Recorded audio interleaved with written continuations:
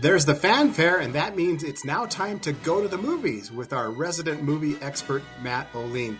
Matt, welcome back to Main Street. Thanks, Craig.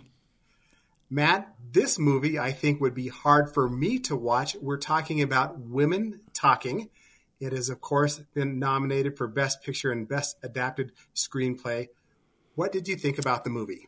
Well, this was the next to last Best Picture nominee that I've seen, and next week I will talk about Triangle of Sadness. So that was the 10th film I had to see. So I've finished them all off. We'll do Women Talking first, save Triangle of Sadness for next week. I was slightly disappointed by this movie. I really wanted to see this a couple months ago, but the rollout of this movie was very clunky. And I've had people in the industry tell me that as well, that it was just hard. It was a hard film to find for a long time prior to Oscar nominations. It's based on an incident and a book that was written about it that took place in Bolivia some years ago in a Mennonite community where a bunch of women left the community. The women have been abused. They have been secretly drugged and raped and things like this. Some horrible things have gone on unbeknownst to them, and they're left dealing with what should we do? Should we leave the community? Should we fight back? What do we do in a community where women have almost no rights? I mean, the women can't even read and write in this community, which is just stunning. They've moved the setting to the United States of America, although it's never quite sure what state we're in. I think the problem with this movie, which I think people should see, it's a timely subject. It's certainly an important subject. Women being abused by a patriarchal society in this Mennonite community, of course. But the way it's handled, I thought, was very uncinematic. As a piece of cinema, it never really springs to life, Craig. It feels like a play on film. Most of the action, which is women talking, that's what it is, takes place in the hayloft of a barn in the community as they discuss what they should do. And the men have left for the time being and headed into town. So it's only women in the film except for Ben Whishaw, who plays a sympathetic teacher who takes the notes at the meeting. A lot of big-name actresses, Claire Foy, Frances McDormand, Jessie Buckley, Rooney Mara, they're all very good.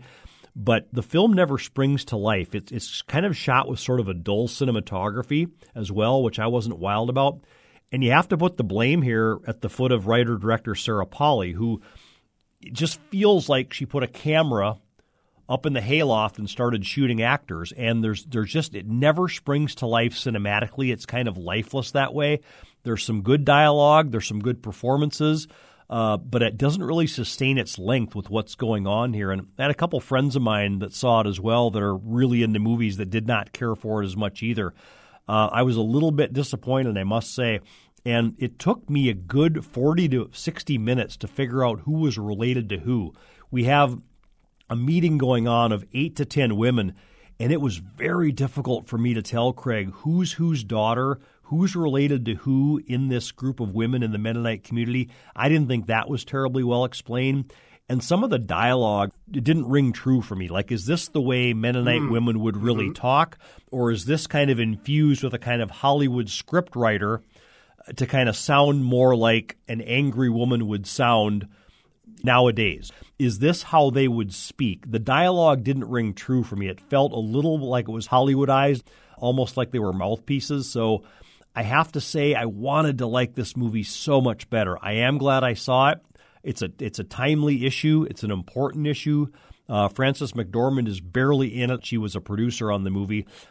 I just wish it would have been a little more cinematic, and there's a way to direct something like this that makes it spring to life. It just never quite did it. And Matt, it seems to me that critics agree with you that this film lacks a little bit, but it is a message that must be told, but likely doesn't have any chance to win Best Picture. Do you agree with that? Oh, completely. This has no chance to win Best Picture. I'm really surprised it got in, considering the lack of availability people had to see it in December and January when, Oscar nomination decisions are being made and public reaction. It's having a hard time finding an audience, not surprisingly. It's definitely not a feel-good movie. Like I said, it's an important subject matter.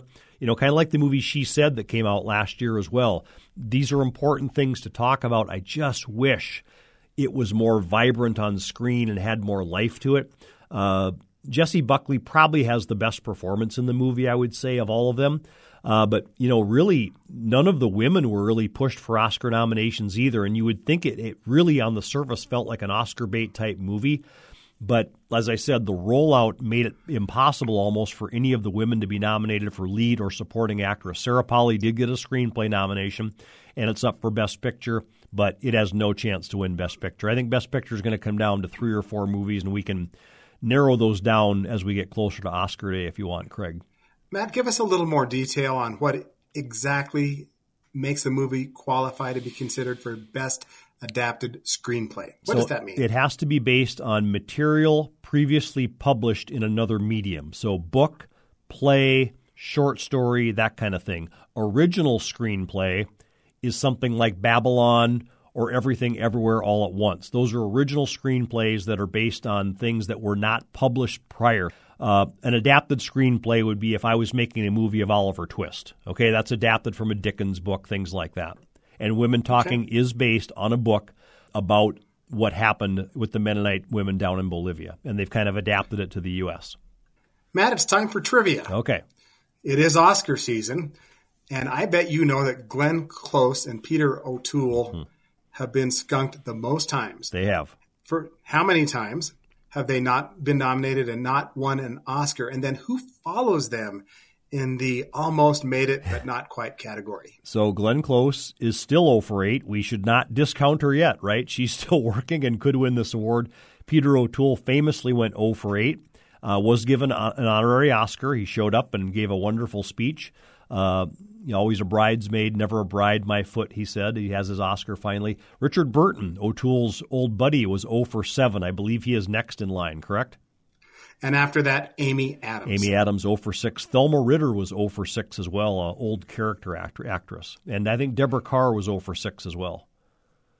Better to have been nominated than not nominated at all. That's true. We've been to the movies with Matt Olien.